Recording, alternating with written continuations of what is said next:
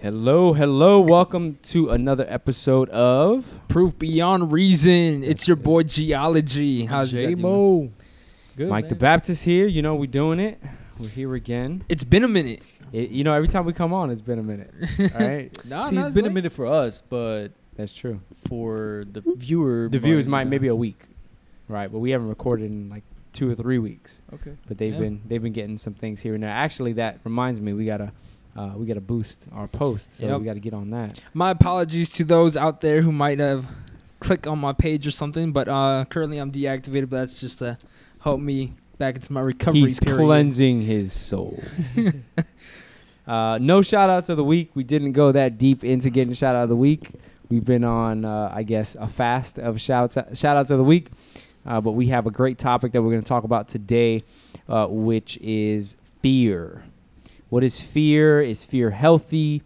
As a believer, what are we doing to navigate through fear and all that good stuff? So let's dive into it. I want to start off by, I remember specifically when I was roughly 17 years old, I was debating with this girl.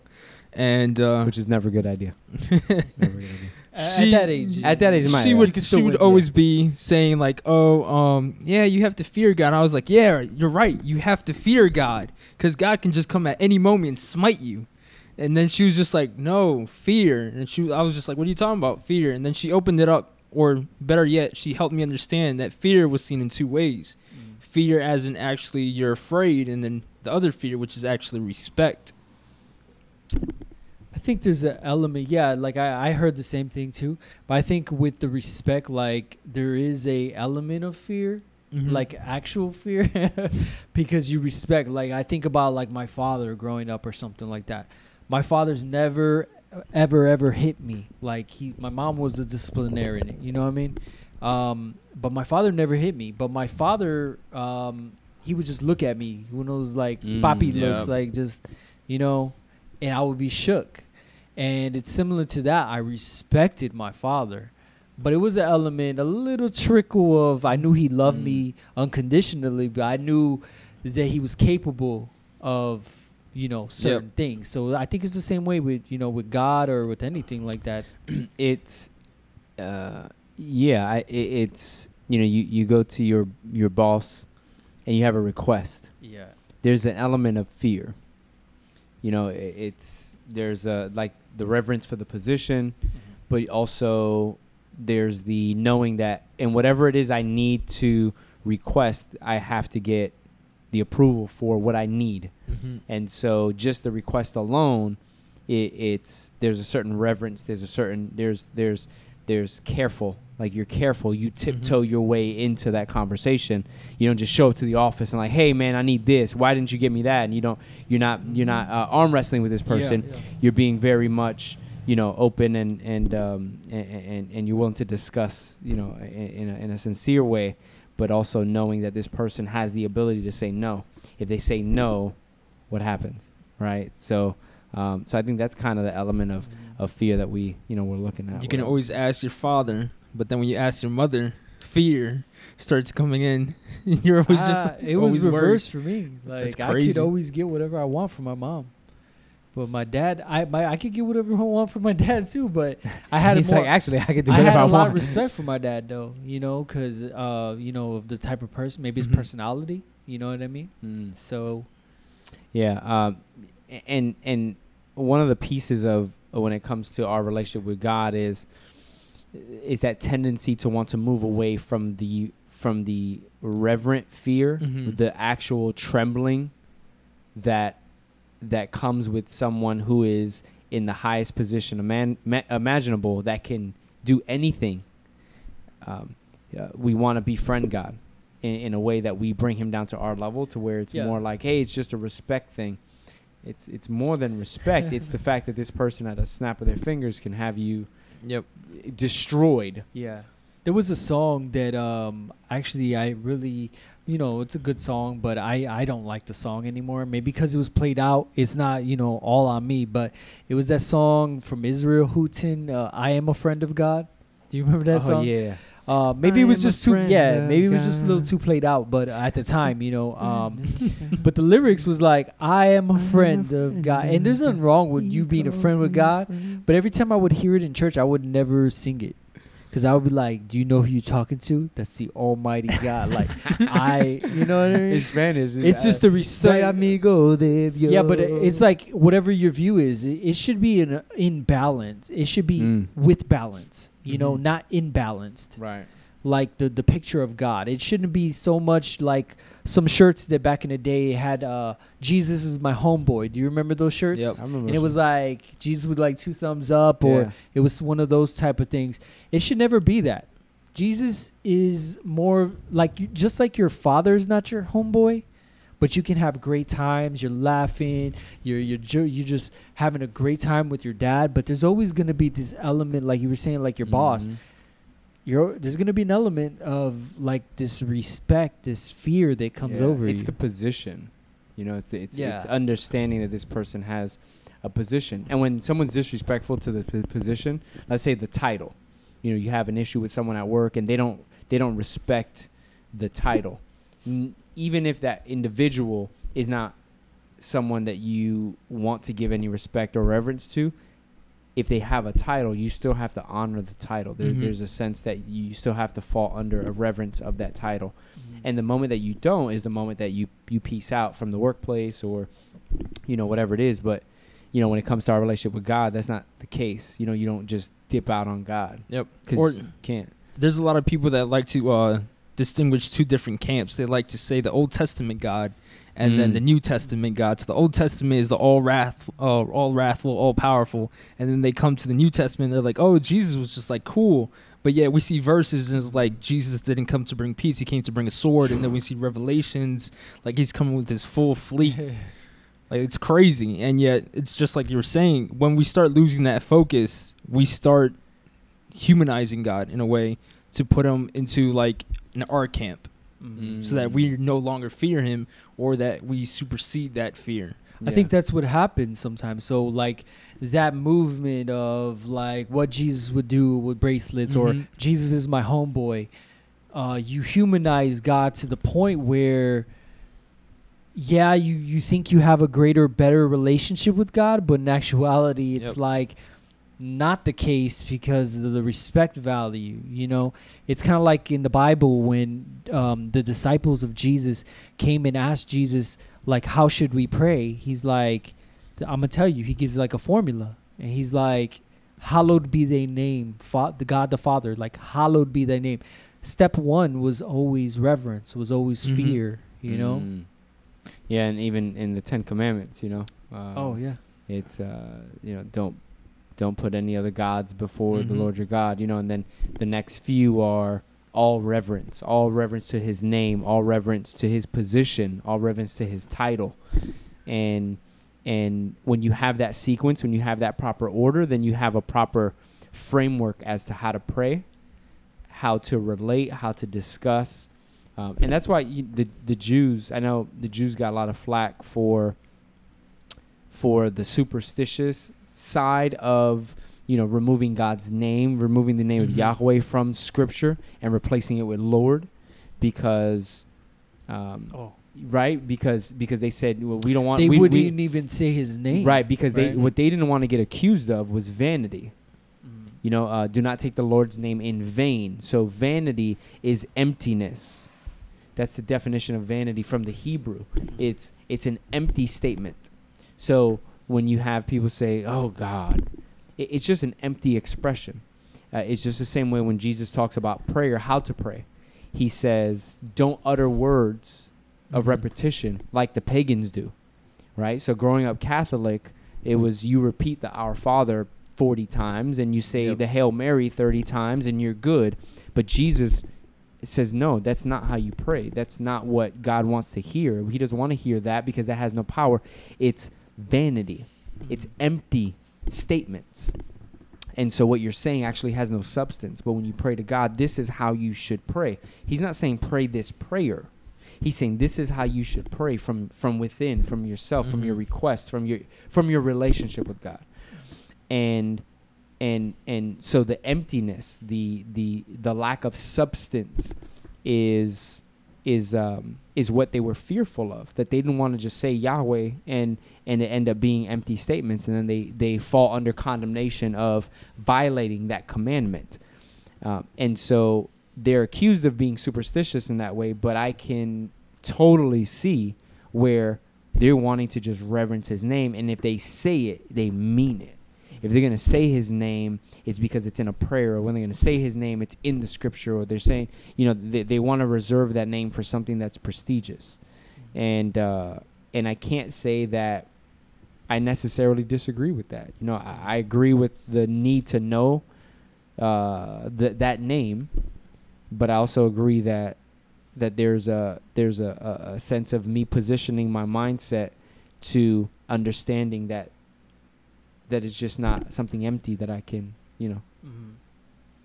And I think it's in Ecclesiastes. I think it was definitely one of the words of wisdom of Solomon that says, "Don't just rush into the presence of God."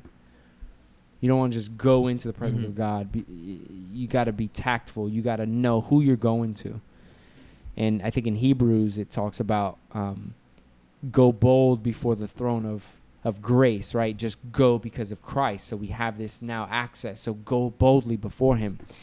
But there is also that sense of, as I approach God boldly with my request or my prayers or my desire or my need for grace, I have to go into that presence understanding that as I'm in that presence, I don't belong there. Yeah. Yep.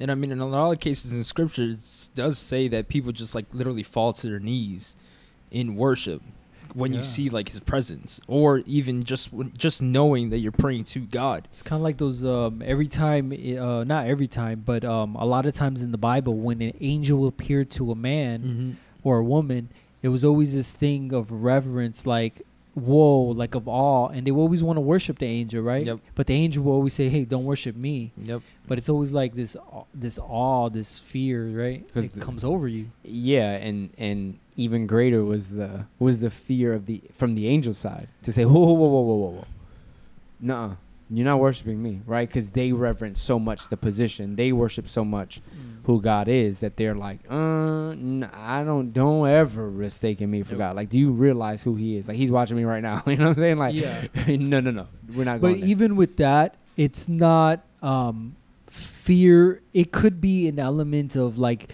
you hold God to such a high esteem that you know what he's capable of. But Jesus was entreatable to children, meaning like he allowed children, even the sweetest people, to come to him. You know what I mean? So there's a level of God that where he's just like a father, in the sense that you're able to have that connection and intimacy and of sweetness, and you could talk to your father about your day and different things like that. But then there's also this level of respect. Now that differs from like the other side of a spirit, like a demon, a demonic force, or not even demonic, but even an evil energy, right? Or that type of thing. That's a different type of fear. That's not a respect that you're feeling. That's more of like a terror, or that's more like it's almost like the unknown, right? You hear that a lot of times, like fear of the unknown, fear the darkness.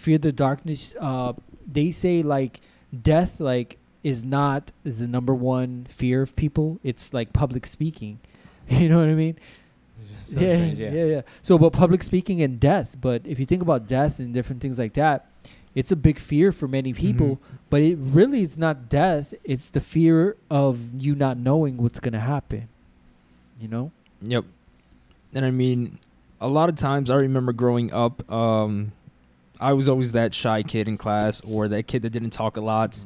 And I would be just in the back. I mean, I don't talk a lot now, but I learned to talk when I need to, or to properly use my words, or to know my words have value. But I never learned that until I started going into the management position. So I would always have this fear, and then when I stepped into having the position as a manager, I learned right from the start that it was, these people now fear me.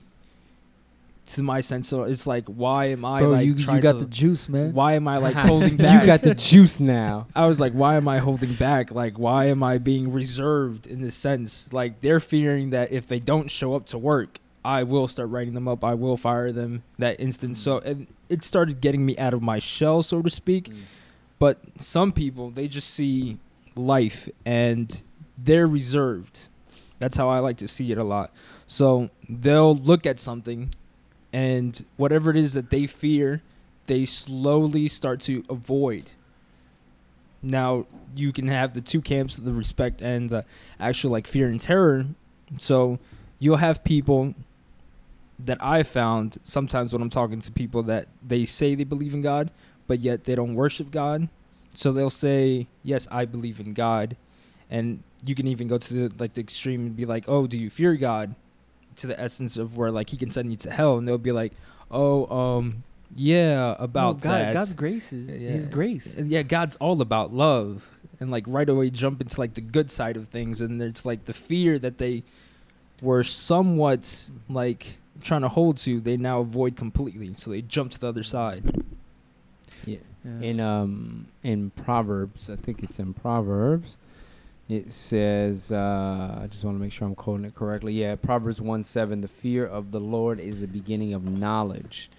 And in Proverbs 9:10, it says, the fear of the Lord is the beginning of wisdom. And so knowledge and wisdom are coming from us having this, whatever we're deeming as fear, reverence, and positional recognition, and understanding our place. Yeah. You know, I think when we look at Adam and Eve, their lack of reverence for his position, lack of reverence for who he truly is, it put them in a very compromising place to where now we are where we are today. And that was not operating out of wisdom, nor was it operating out of a knowledge or relationship of God, but instead wanted to be him. And if we have a starting point to say, he's God, I am man, and when he communicates to me, he's dumbing it down significantly, right? They call it theological terms, anthropomorphic language that he uses. So he has a divine language, he has divine knowledge, and he's imputing it to us. And when he communicates it to us, rather, he has to put it in a way that is at our level. So we're not at his level. But in our frame of mind, in our lack of knowledge and wisdom, we think we're at his level. We think we know, we think we got it, but we don't. Yep. We don't have that. And so when we lack fear, we are actually hindering ourselves from acquiring that knowledge that Adam and Eve so desperately wanted. You know, the knowledge of good and evil, right? And so the Gnostics and, you know, the skeptics and everything will say, you see, they wanted knowledge because they didn't have any. No, they had plenty of knowledge. They were very intelligent. Adam named all the animals, right? He governed all of the earth. He was in charge of all of that. Yep. So he was a very intelligent individual. It wasn't for lack of intelligence.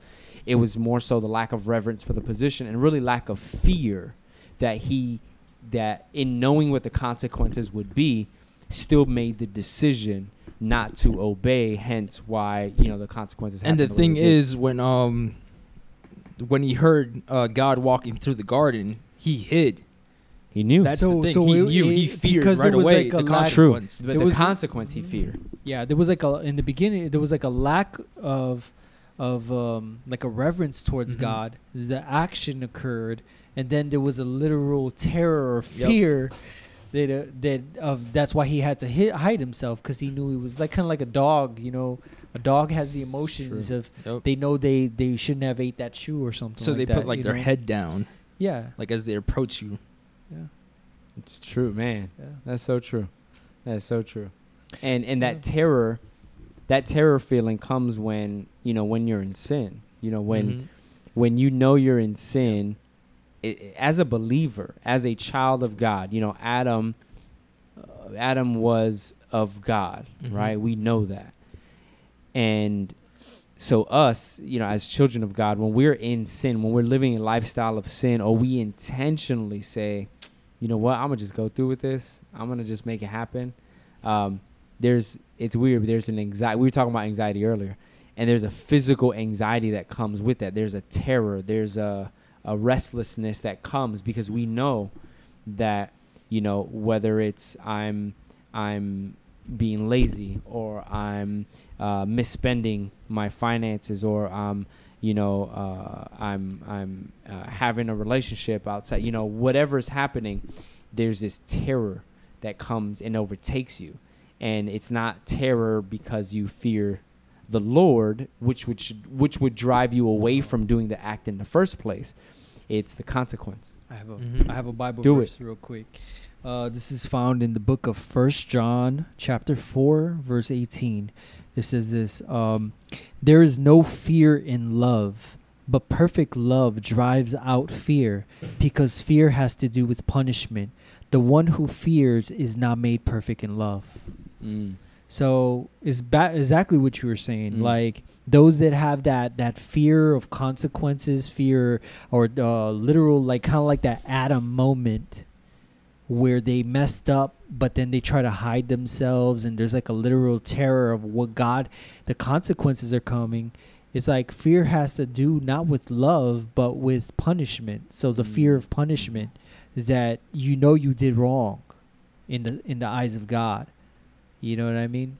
So I think a lot of times it's like, how do you deal with those type of fears? Adam chose to hide himself, like thinking that was going to resolve the problem. And a lot of times we don't change. We're not that evolved as humans. When we do something to grieve God, we call it a sin or whatever you want to call it. God had a standard and we fell from that standard. What is our natural inclination? Some people would choose to hide themselves from God. Some people don't want to think about what they just did, so they numb themselves with an alcohol, drugs, whatever. Or they try to fill themselves with another, like you're really big into talking about different things of idols, right? Or they fill themselves with another thing that can take a distraction, that can fill. They don't have to think about that they've let God down. And it's kind of like, it's funny because a lot of times atheists, they'll say, man, God doesn't exist. They'll reduce God, but then they still kind of live in the parameters that, God is bad. Like, there's like this element where, God, you failed me, but then you don't exist. So there's an acknowledgement of God. So it's in this in denial, this like fear, the fear of lack of punishment, or the fear of their punishment. The problem is that everybody's going to be accountable for what their actions. So just like Adam had to be accountable for the action that he actually disobeyed God's word, the same way we are. So even he couldn't hide that much, Yeah. And when it talks about sin, and no one is righteous, in Romans chapter 3, it says, none is righteous, no, not one. No one understands. No one seeks for God. All have turned aside. Together they have become worthless. No one does good, not even one. Their throat is an open grave. They use their tongue to deceive. The venom of asps is under their lips. Their mouth is full of curses and bitterness. Their feet are swift to shed blood. In their path are ruin and misery, and the way of peace they have not known. There is no fear of God before their eyes. No fear. So it describes like everything of what a person that has no fear, right? Yeah. There's no fear. So these are the things that we live out. We live out this lifestyle that, should atheism be carried out to its full potential, is that. Right? There's a removal of consequence. There's removal of consequence, but there's also the acceptance that we are operating out of our own natural instincts, our own DNA. And that's it. There's nothing more. So if you happen to cross paths with G and you happen to, in your ideology, decide that you're going to destroy him, it is just part of life. So any consequence that anyone outside of you should impose on you, we're actually disrupting the natural order. If atheism is carried out to its full potential, if natural selection is carried out to its full potential, the relativistic view. Yeah, then us who would be judging you and put you in some kind of consequence because of the actions you took, we're disrupting what the natural order is. And so we've now changed it to be something else. So it's no longer just natural selection, because at its purest form, this is what should be carried out. This is what happens. This is the animal kingdom. We just happen to have homes and drive cars and go to college. That's just the difference. But there should be no difference in the way we interact, our sexual desires. We're just operating out of our human instinct. So anything that we see as wrong, that is punishable, whether it's, abusing children, or or killing the weak, or whatever it is, it's just part of the natural selection. No morality. So there should be no consequence. Should that be carried out to its full potential in its thought? But clearly we don't respond that way, right? Clearly there's a wrong and right. Clearly there's moral frameworks that we operate in subconsciously that it is a natural part of who we are. So the purest form of natural selection carried out to its full potential, it doesn't work. It can't work. And so now if you live without fear of God, then you're in this weird space where, I need some kind of order. Naturally, I need some kind of order. So if I don't have a fear of God, or my response to life, there's no fear of God, then I need something to put fear in that person. Because if not, they're going to come and destroy my family. They're going to come and run into my home. It's kind of like, I think of it like this statement.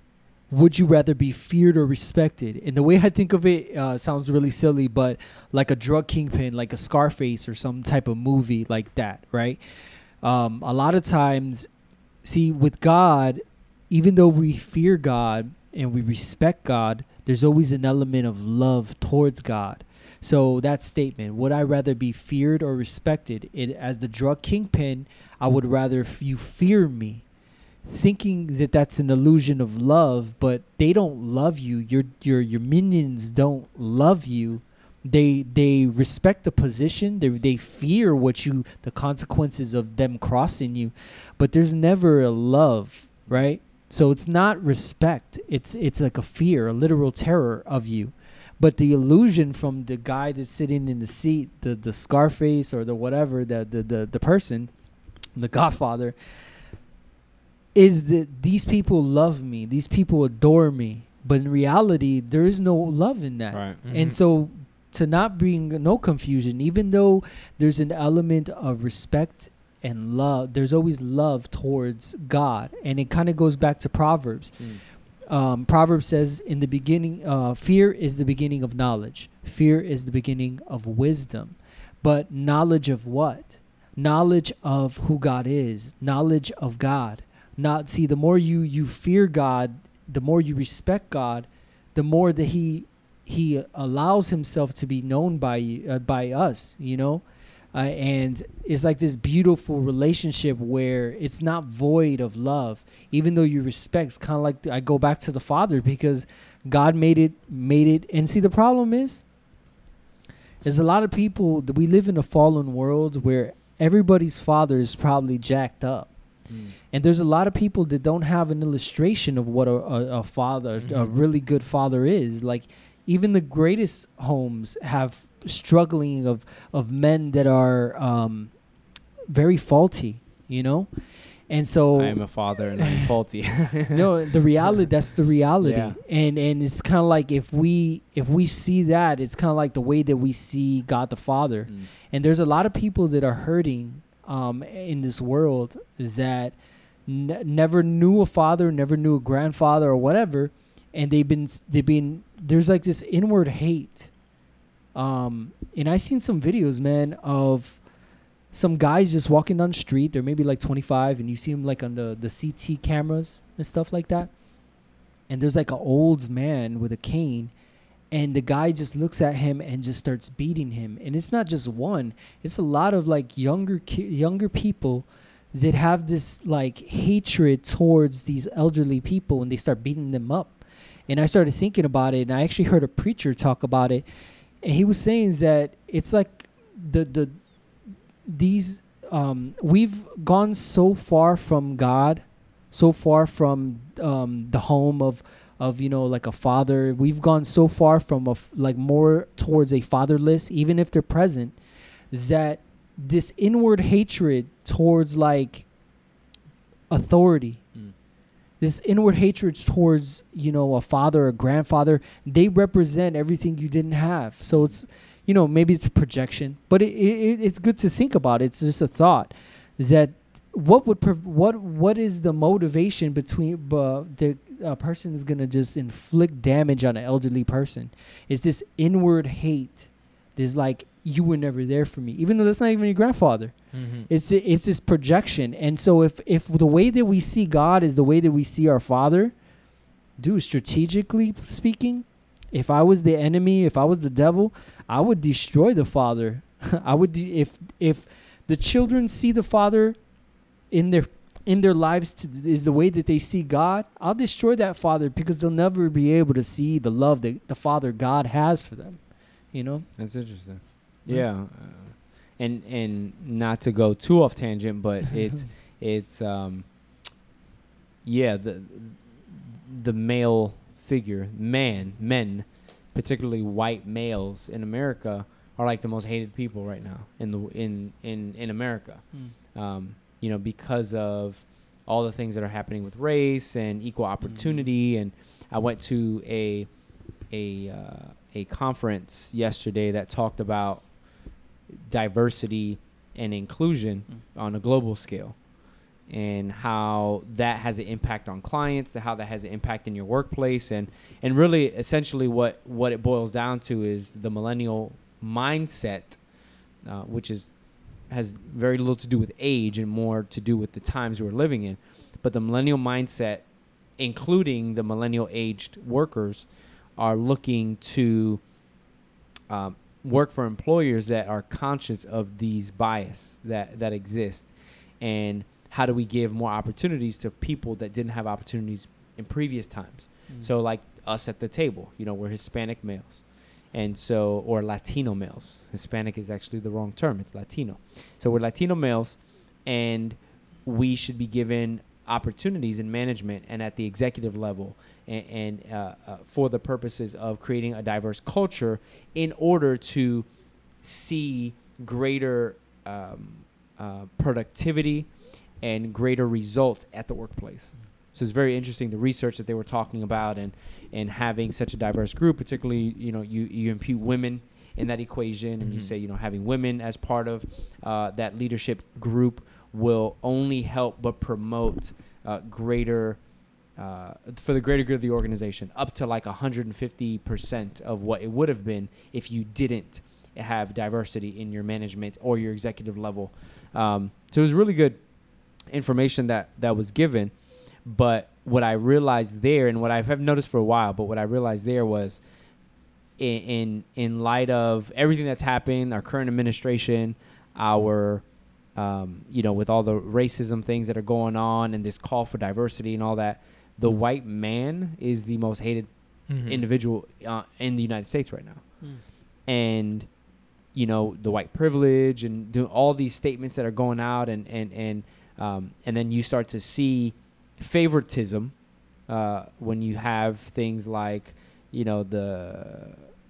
whatever movements that happen, and the leaders of those movements are white males, particularly with the Caitlyn Jenner situation. Comedians are talking about, the only reason why this person had any attention in the first place was he wasn't the first transgender person, but because he was a famous white male, that's what got him the attention, because of that privilege. You know what I'm saying? So, and I don't want to go into that tangent, but it's just that the white male is the most hated person in the world right now, or in the United States right now. And so, I just thought that was a interesting thing that you had mentioned, because when it comes to reverence, or when it comes to respect, or when it comes to having that kind of interaction, and particularly in the workplace, you want to attack the man. You want to attack males in the household. You want to attack males at the workplace. If you're Satan and you want to be strategic, that's what you do. You demean the gender as a whole, and to where it's like absolutely something that you shouldn't aspire to be. You shouldn't be a masculine man. And the reality of that statement you just said right now is very new. Because back in the day when I was younger, I used to always watch Nick at Night. But like, you remember that? Shout out to Nick at Night. Shout out to Nick at Night, aka 90s. No, I'm okay. Yo, no, real. but they still give some stuff. No, yeah, but they remove all the Cosby shows. No, see, but the type of Nick at Night that I used to watch, watch what you're saying, was not what you were like. Is what it currently gives. True. So now they give what Fresh Prince. I don't know what they give because I don't watch that. Yeah. But like probably Cosby Show. They remove Cosby show. Cosby ain't got nothing. Family Matters or something. Yeah, Family Matters, something like that. right, yeah. When I watched Nick at Night, it was the Dick Van Dyke Show. I Love Lucy. It was all these other type of shows. And so that phenomenon that you're talking about, that they eliminate the male or there's an exaltation of a female type thing, is fairly new, because in the reality is about 60 years ago, the television, the media, everything was pro masculinity. Maybe they went a little too far because they came back from war and they were maybe too aggressive. But the reality is these shows, Dick Van Dyke, and they were masculine men. And even on the shows, they never eliminated. Matter of fact, the female was portrayed as. So I can kind of see like this is the backlash of, oh man, because it's been throughout history, and now let's exalt the female because now we want to equal the playing field. But the reality is God's made an order, you know what I mean? So I actually know somebody. I'm not going to mention no names, but Bob, no. no, it's actually a close relative. Okay. But she was not a feminist or anything like that, but it was like geared more towards the exaltation of type of female principles. And it wasn't until later in her life that God really spoke to her, and it was really fear. It's always like a fear of, so like behind the feminine type, what do you call that? Feminism. Feminism is always like a fear, but the fear is that the man is going to be hyper aggressive. So they don't have a true concept of the reality of the presence of God, because God is a representation of like a masculine figure, but he's also a representation of a female figure. It sounds weird, but let me explain. So God is, in a marriage, is like you both reflect the image of God. It's this beauty. The man reflects God because he's strong. He comes from a different, and the women, not to generalize, but most of the time the women is the more feminine, the one that takes nurturing type thing. God, Jesus, is entreatable to children. That, but he's also a hard worker. So it's like this duality that we are different. And to see, the feminism tries to reduce the man so that they're equal. The reality is we'll be equal in love towards God. Like God loves both of us. Right, but we're equal different in value, in and we're value. equal in worth, and Yes. we're equal in our in certain abilities, and in our ability to reason and have ideas and speak well, all those things. Yes. Okay. But you can't put and sometimes superior. Yeah. The You women, talked about it a lot in identity. You said you can't put like a UFC fighter. Yeah, you just can't put a male. You like put Usain Bolt against the fastest or runner in the world. transgender. It's just not gonna work, right? Yeah. Not even that. Look at but there is a difference in the physicality. Correct. So that's okay. Serena Williams, she's the best. She's Strong. arguably the best tennis player, female tennis player. And then there was some talk between like eliminating the gender and stuff, and she was a proponent against it because she was saying, no, because I will lose. There is a clear distinction. So there can't be a right blind against like the number 100 person in the world. I will lose like because Roger Federer is gonna destroy you. Yeah, absolutely right. Andy, whatever, not Andy. Right, but in the top, whoever's in the Roddick, top 100, I think I heard something like 100, that. It was 100 like whoever's in mile the top 100 of the male category is going to destroy the Serena Williams. Exactly. From just a physical standpoint. Yeah. So clearly there's distinction, but the feminist standpoint is like trying to remove the distinction or lower the man, make him weaker. The reality is God made us strong. But the reason I say this is that there shouldn't be a fear. No matter what we do in life, there shouldn't be, like, for that feminist person, or there shouldn't be a fear that a man is going to overstep his boundaries. A man that's living under the principles and direction of God is never going to hold anything over a woman. Mm-hmm. He's never going to, matter of fact, he's going to show respect for the woman. You know what I mean? So he's going to love her. He's going to sacrifice himself the way Christ sacrificed himself for the church. Mm-hmm. He's going to sacrifice himself for his bride. Mm-hmm. And yeah, absolutely. And to even go on the other side of the spectrum, the man shouldn't fear not only a woman not stepping on him to the point where he becomes hyper aggressive. Right. And there shouldn't be a fear of him holding his responsibility as well as a man as well. So yeah, shout out to all the ladies who are making more money than the dudes. And smart, dude. Like most of the women I know are smarter. They're have better jobs. They're very intelligent and even more than men. But the reality is that we're both equal in value. You know, exactly. But yeah. 2 Timothy chapter 1 says, verse 6, it says, or chapter 7 is, for God gave us a spirit not of fear, but of power and love and self-control. Therefore, do not be ashamed of the testimony about our Lord, nor of me, his prisoner, but share in suffering for the gospel by the power of God, who saved us and called us to a holy calling. Not because of our works, but because of his own purpose and grace, which he gave us in Christ Jesus before the ages began. And I think this is a good segue to get into what you said, like not to be fearful of this circumstance and all of that. It's one thing, the fear of God, the reverence of God, the things that we talked about just a few moments ago, but also the day-to-day fears, right? Talking to your coworker about Jesus, being open with a family member, realizing that suffering is coming as a result of that. You know, me having shared the gospel with family members, or being challenged by family members, and then being open about my faith, and then being socially martyred from my family for quite some time as a result of that. And is it like, well, do I compromise for the fear of not having that relationship, or do I do what the scripture says? And it says God didn't give us a spirit of fear, but of power, love, self-control. And, you know, what is my initiative? What is my purpose? What am I trying to live for? And what is holding me back? What is keeping me in a place where I'm disabled? You know, where fear has gotten so much control of me that I can't move. You know, and that's not God's plan for us. That I think there is instances where you have to move with wisdom, and you're trying to be effective.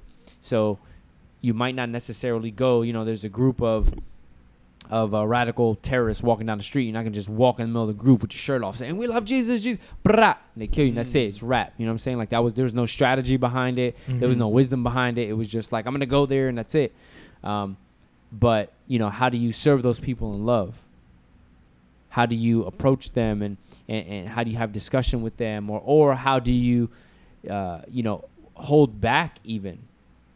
Sometimes that's the challenge, is how do I hold back from being so blunt and find the best avenue to navigate it? And there's just so much to that, you know, when you talk about what we want to do for God. And I know, you know, with G, you know, us going to I was about to say, the homeless. Yeah, do that. Go ahead. There was a moment in the beginning. I always like struggled in the beginning. There was some fear at me. I didn't want to like openly approach like people, because I would always be like, oh, what are they gonna do? What are they gonna say? And I remember you specifically gave me a DVD of this guy that would just like evangelize. I forgot who he was. He was like bald, like skinny, and he had like this. Oh, he's tall. Yeah. Yeah. I remember he Mark gave me- Cahill. What? What you know And about Mark then Cahill? I watched like the whole 2 hours, and I had like this fire. I was just like, why am I like fearing? Like, I fear God. Like anything else, like I was just looking up to a verse like to go, but it says, I sought the Lord and he answered me. He delivered me from all my fears. So I spent like, I remember that one day I spent like an hour praying, and I was just like, Mike, when are we going out to like go preach? And then the next day, like we went out on a Wednesday and we were there like to 2 a.m. But I remember specifically, I was like, Mike, I feel like I'm going to go talk to that guy over there at the bus station. And then I was just like, I'll be right back. And then I just went, and I was just like talking to him. I prayed for the guy, and I was just like, all right, man, if you need anything, I'll be here. And I just like walked out, and I just like felt good. Like I felt genuinely good, because I was just like, why fear man in the essence of that? I fear God, who is greater. He's removed all my fears, and I could do whatever like he sets my heart to and my mind. And that's like the beautiful thing. Was that him? Yes, it was. That's hilarious. Mark He has Cahill. some controversy behind him because he was so radical in like his approach and stuff, but he's pretty dope. That's so funny. You know, I forgot about that dude. Yeah. You know, he shared the gospel with Charles Barkley. Really? Yeah. Wow. He was on the plane. He saw Charles Barkley. He's like, I'm gonna preach the gospel to this dude. Boom. He's like, Wow. no fear. No fear. Yeah. He's just like, whatever, dude. Take me now. But that's something he always preaches about, is like having that like no fear, talking to someone, like sitting next to whoever it is and just talking, preaching the gospel. Because what else would they do? Like, this is something that's going to live on for eternity, not something temporary, like saying, oh, if you don't cross that sidewalk, you're not going to stub your toe, or you're not going to get hit by a car or something. This is like something it's going to impact you in the long run. Like, share that gospel, share that love, help your brothers and sisters. It kind of reminds me of like the definition of courage. Like, courage is doing something even in the midst of fear. So it's kind of like, even though, see, fear is like an emotion that I feel God gives you. There's a protective fear. Mm-hmm. Like, I'm not gonna make like, I'm afraid of heights. Mike, you're afraid of heights too, right? to some degree. I'm afraid right? of the edge. The edge, the edge of anything. The right? edge of anything low or high. So I'm similar. Like, I could be in a plane, a roller coaster, it doesn't matter. Right. But for me, I'm not ever gonna step up. Like, I've been on like the top of like 15, 16 floors, and I'm like, and on the roof. I was on top of And the I'm World like- Trade Center, and I was like chilling until I started getting close to the edge and I could see the traffic. Yeah. Yo, and I was like, Yeah. And so that's a protective Right. fear, right? So There's fear, wisdom in that. fear, right? fear is an emotion that really protects us from dying Yeah. in a reality. I think the confusion is like what you guys are talking about is that you when you're preaching the gospel or you're talking to people, we equate that as something's gonna happen to us, Mhm. like I'm gonna die or they're gonna judge me and all these things. But even though those feelings of fear may come up, still we have to have that fear God more than the circumstance. And so that's where I think the perspective always comes in. Yeah. So when you're praying and you're exalting God, it's like, man, my problems was lower. Like, if I came in with like a small problem, but I thought it was so big. It's fun. The UFC fighter George St. Pierre, they were talking about him, and as far as like, have you ever been scared going into a fight? And this is one of the greatest UFC champions of all Arguably, time. Hall of one Fame. of the greatest martial artists that have ever Mhm. lived, on a competitive level. And he said, yeah, there was never a fight where I didn't go in fearful. And he's like, but that fear is what you, the nervousness is what you leverage. He said, because that's what keeps you energy. alive. That's what keeps you sharp.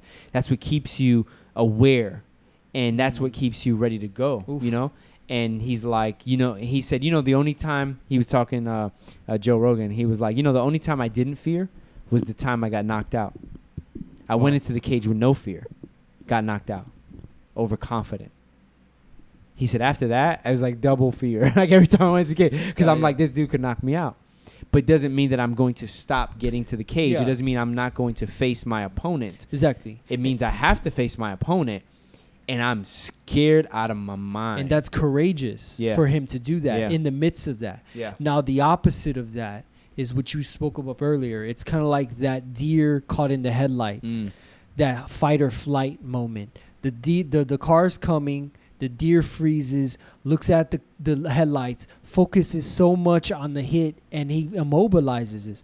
I think a lot of times we can't allow, fear to immobilize us, but there has to be this courageous moment. You know what I mean? Even in the midst of fear, we were like, Saint Pierre, and we go to the battle. You know what I mean? Yeah. I mean, there was one thing I struggled with a lot, and Mike, you were there for that, which was with pride. And during my whole start of studying conspiracies and cults, I had like tons of pride. So what I developed was having no fear at all. So knowing what was going bump in the night, I had no nightmares whatsoever. I haven't had a nightmare in the past 9 years. I've learned, like, even if it's heights or anything, since I did graffiti before, I had no fear of heights. So I can go to the darkest of places, I can talk to whoever, and I'll have no fear. But yet I remember specifically when I was first buying the house, I went to this one house and there was like, oh yeah, there's this rat problem, and I was like, oh, and I was like, all right, I'll still check out the house, even what's going on. He was like, no, he's like, really, there's a rat problem, and I was just like, it's just really, it's right there. It's just your leg. It's just like it's just a rat. I was just like, it's just a rat. It's whatever. I remember specifically he opened the cabinet, and this is me, no fear whatsoever. He opens the cabinet, the rat's like in a rat trap. All of a sudden, the rat's still alive. He looks at me, winks. I fear rats now. No. Like, I can't see a rat for days. That's crazy. Like, I fear nothing else but a rat. That's insane. And just that one little tiny critter just winking at me, still alive in that rat trap, has forever scarred me. I fear sharks, and I've never seen a shark in the water. But like I know enough to know that if I'm swimming at the beach, I ain't going that far. Like, there's always got to be somebody that's like out there. It makes you think as well. Fear is like you guys are saying. It's a way to keep pushing yourself, moving forward. Yeah. Because if you don't fear something, you're never gonna truly learn about it or see what. That's crazy, man. As you said that, like. And as you said that about sharks, like the Animal King, right? What's it called? This guy, he eventually died. He got what is it? The stingray that stabbed him. Oh, Steve Irwin. Mm-hmm. And I could be wrong about my interpretation of what I understood from him, but like it literally just came to mind. And he was the first person that I thought of. Remember he showed like he was fearless. Like he would just go, he's like, let's check out this snake, and he just go up to the snake, the gator, and we just go into the layer of the gator. But it wasn't a thing of fearlessness. He actually had a lot of fear going into those situations, but there was so much reverence and respect for the animal's power. Yep. And what the animal can do that led him to know how to approach the animal, learn how to interact with the animal, learn what time, and all those things. Like there's so much technique that went into it because he didn't go into it blindly, right? So it's like you say you have fear of sharks, right? Well, in that fear, there's a reverence for that position. There's a reverence for that power. There's a reverence for its proximity. So you're saying, you know what, Mr. Shark? I don't know you, and you don't know me, so I'm going to keep my ground. I'm not going to interfere. Mm-hmm. If I was another one, I'd be like, yo, bump that, son. Boom, I'm going to go in here. This is my house, son. This is my house. And then next thing you get out the thing and you have no leg. You know what I'm saying? Like, so that fear is good in many cases because it prevents you from doing something stupid. But there are fears where it causes paralysis in which you don't do anything. Yeah. So instead of it being a healthy fear that you don't do something foolish and get your leg bit off, you end up being paralyzed in your abilities. You have all these abilities, or God has called you to do something, but you're scared because of money, or you're scared because you're going to lose status, gonna say. or you're going to lose your job, right? And you're going to all these things that might not necessarily be the end of the world, or the end of your leg, or the end of your life, right? They're just maybe some minor sufferings associated with making moves. And in Isaiah 41:10, it says, "Fear not, for I am with you. Be not dismayed, for I am your God. I will strengthen you. I will help you. I will uphold you with my righteous right hand. Right? So he's talking to his prophet who's going through some stuff. And we might be going through some things, and God gives us the same type of promise where he says, I am with you. It's not about you and what you can do and your strength and your ability. It's about the fact that, do you trust God enough that in the face of fear, in the face of circumstance, do I, Mike the Baptist, do I put my trust in God? Do I fear circumstance more than I fear God? Do I trust in my ability more than I trust in God's ability? Do I love my possessions? Do I love my status more than I love God? And if he's calling us to do a work, if he's calling us to make a move, if he's calling us to speak to that person, if he's calling us to run from sin, we need to just be obedient and trust that in his sovereignty, in his power, his blessings are going to be with us so that we can overcome that fear. Because again, fear in itself can be strengthening, right? It can be a good way to navigate the situation. But in that fear, do we put our trust in God, knowing that he's the one who's strengthening us, he's the one who's upholding us, he's the one who's helping us. In his essence, he's the one doing the work through us for his own glory. Not for our glory. He's doing it for himself. So when we get into a place where we're doing something for him, right? Let's say this podcast or whatever, and we're like, oh, we're doing this for God. We're going to fall miserably short. That's just the reality. But instead, if we can rely on the fact that he is doing a work through us for his glory, and we really believe that, then the steps that we take, God, if it grows, it's for you. We're going to take the steps that we believe you said to take, and even if it reaches 5 people, great. If it reaches 1 million people, fantastic. Whatever you decide to do, let it be done with wisdom. But that it's not about me glorifying myself. And it's strange because we can go on this topic of fear for forever. But I've had people actually say that they don't, and very close friends, that say they don't do things for God. They're not part of a church family. They haven't joined any kind of cause or gone to school or whatever it is because they have a fear of succeeding. They have a fear of doing very well. Oh, man. And so they don't want to do that. And it's crazy because, like, maybe they understand they have pride issues. And if they do succeed to a certain level, then, but it's almost an excuse. Yeah. But, if you're preaching, if you're, I think if whatever you're doing, right? It's like if you're preaching and you're fearful that, oh, I don't know if I'm going to say the right thing to the people who are listening, like, you have an audience of 1 who's listening, who's judging you. Everybody else, if you have an ear to hear, let them hear. And that's it. I feel like that's what we're kind of doing here. It's like if there's this fear that we're going to say something that's crossing boundaries, if we're not going to say it right, if it's not cool enough, it doesn't have the best thing. Like, we have all this fear of opinion and stuff. Like, we're not going to do anything. Yep.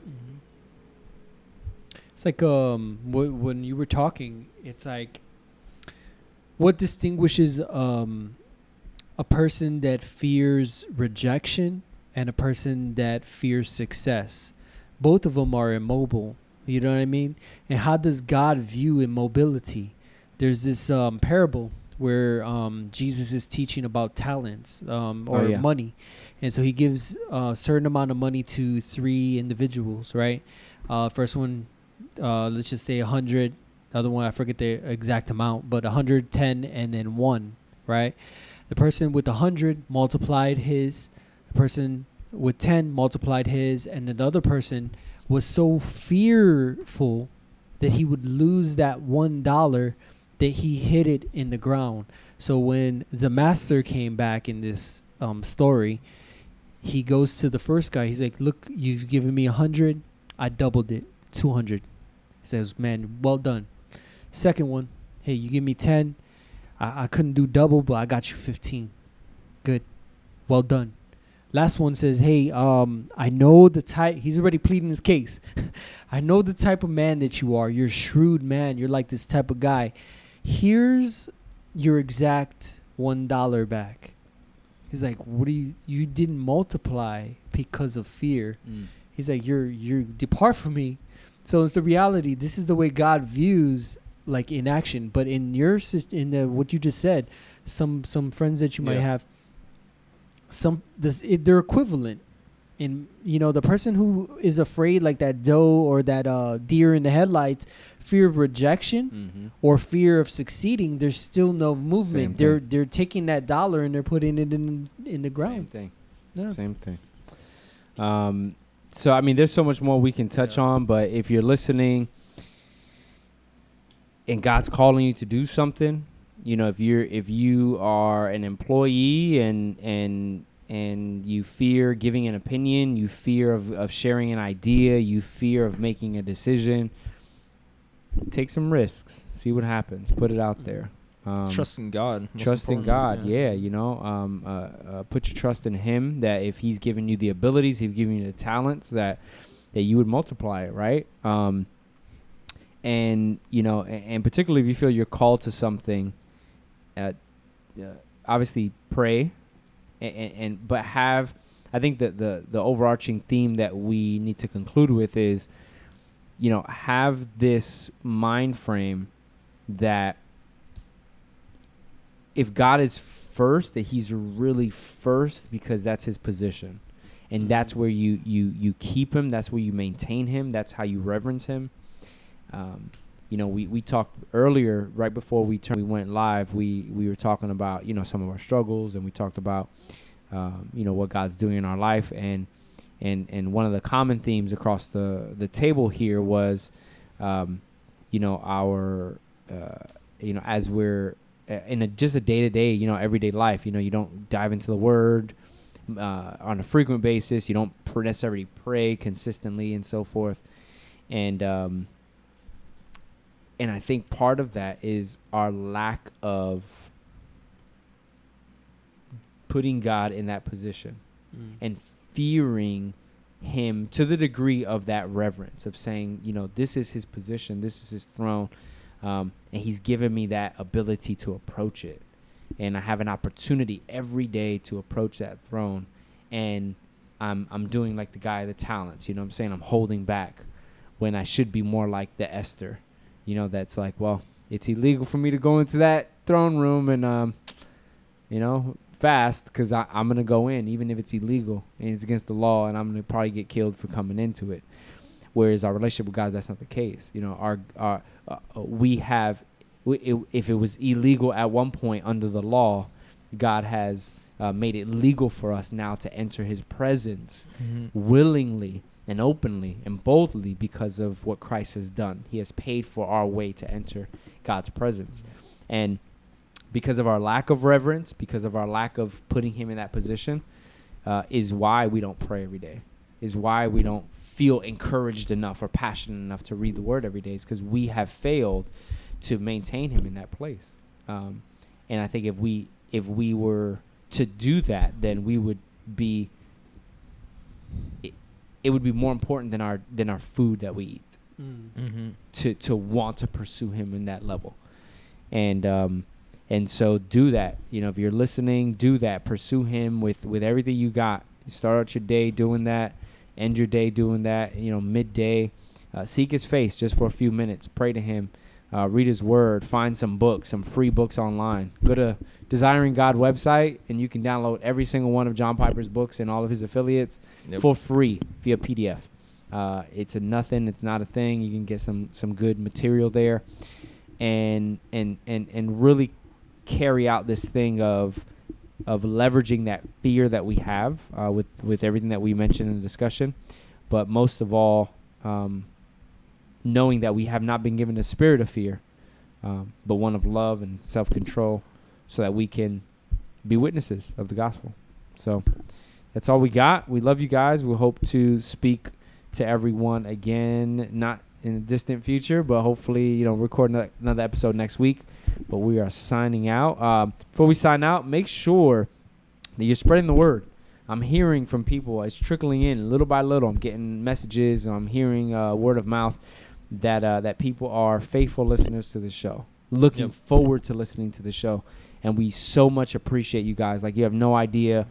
People in Florida, people in New York, people abroad listening to the show. Germany, Russia, Yeah, Japan. we thank you so much for being faithful listeners. And I will post something, and literally, like, within minutes, we'll have like 20 plays, like, already. Boom! As soon as we post it, people are listening to it, and I think that's awesome. The momentum is building in that regard. But tell somebody, share the episodes with somebody. Subscribe. Share, like, whatever it is that you need to do to get the word out. Get the word out so we can continue to do this. And if there's a topic you want to hear, send us a message either on Facebook or on our email. It's Gmail, proofbeyondreason@gmail.com. That's it. We're on SoundCloud, iTunes, YouTube, Facebook. I don't even think we're doing anything with Instagram. We have an Instagram account. Instagram is connected to our Facebook, so when we boost. There you go. So we're doing Instagram. G's doing his thing over there. So we love you guys. Thank you so much for listening. This is Mike the Baptist. Gee,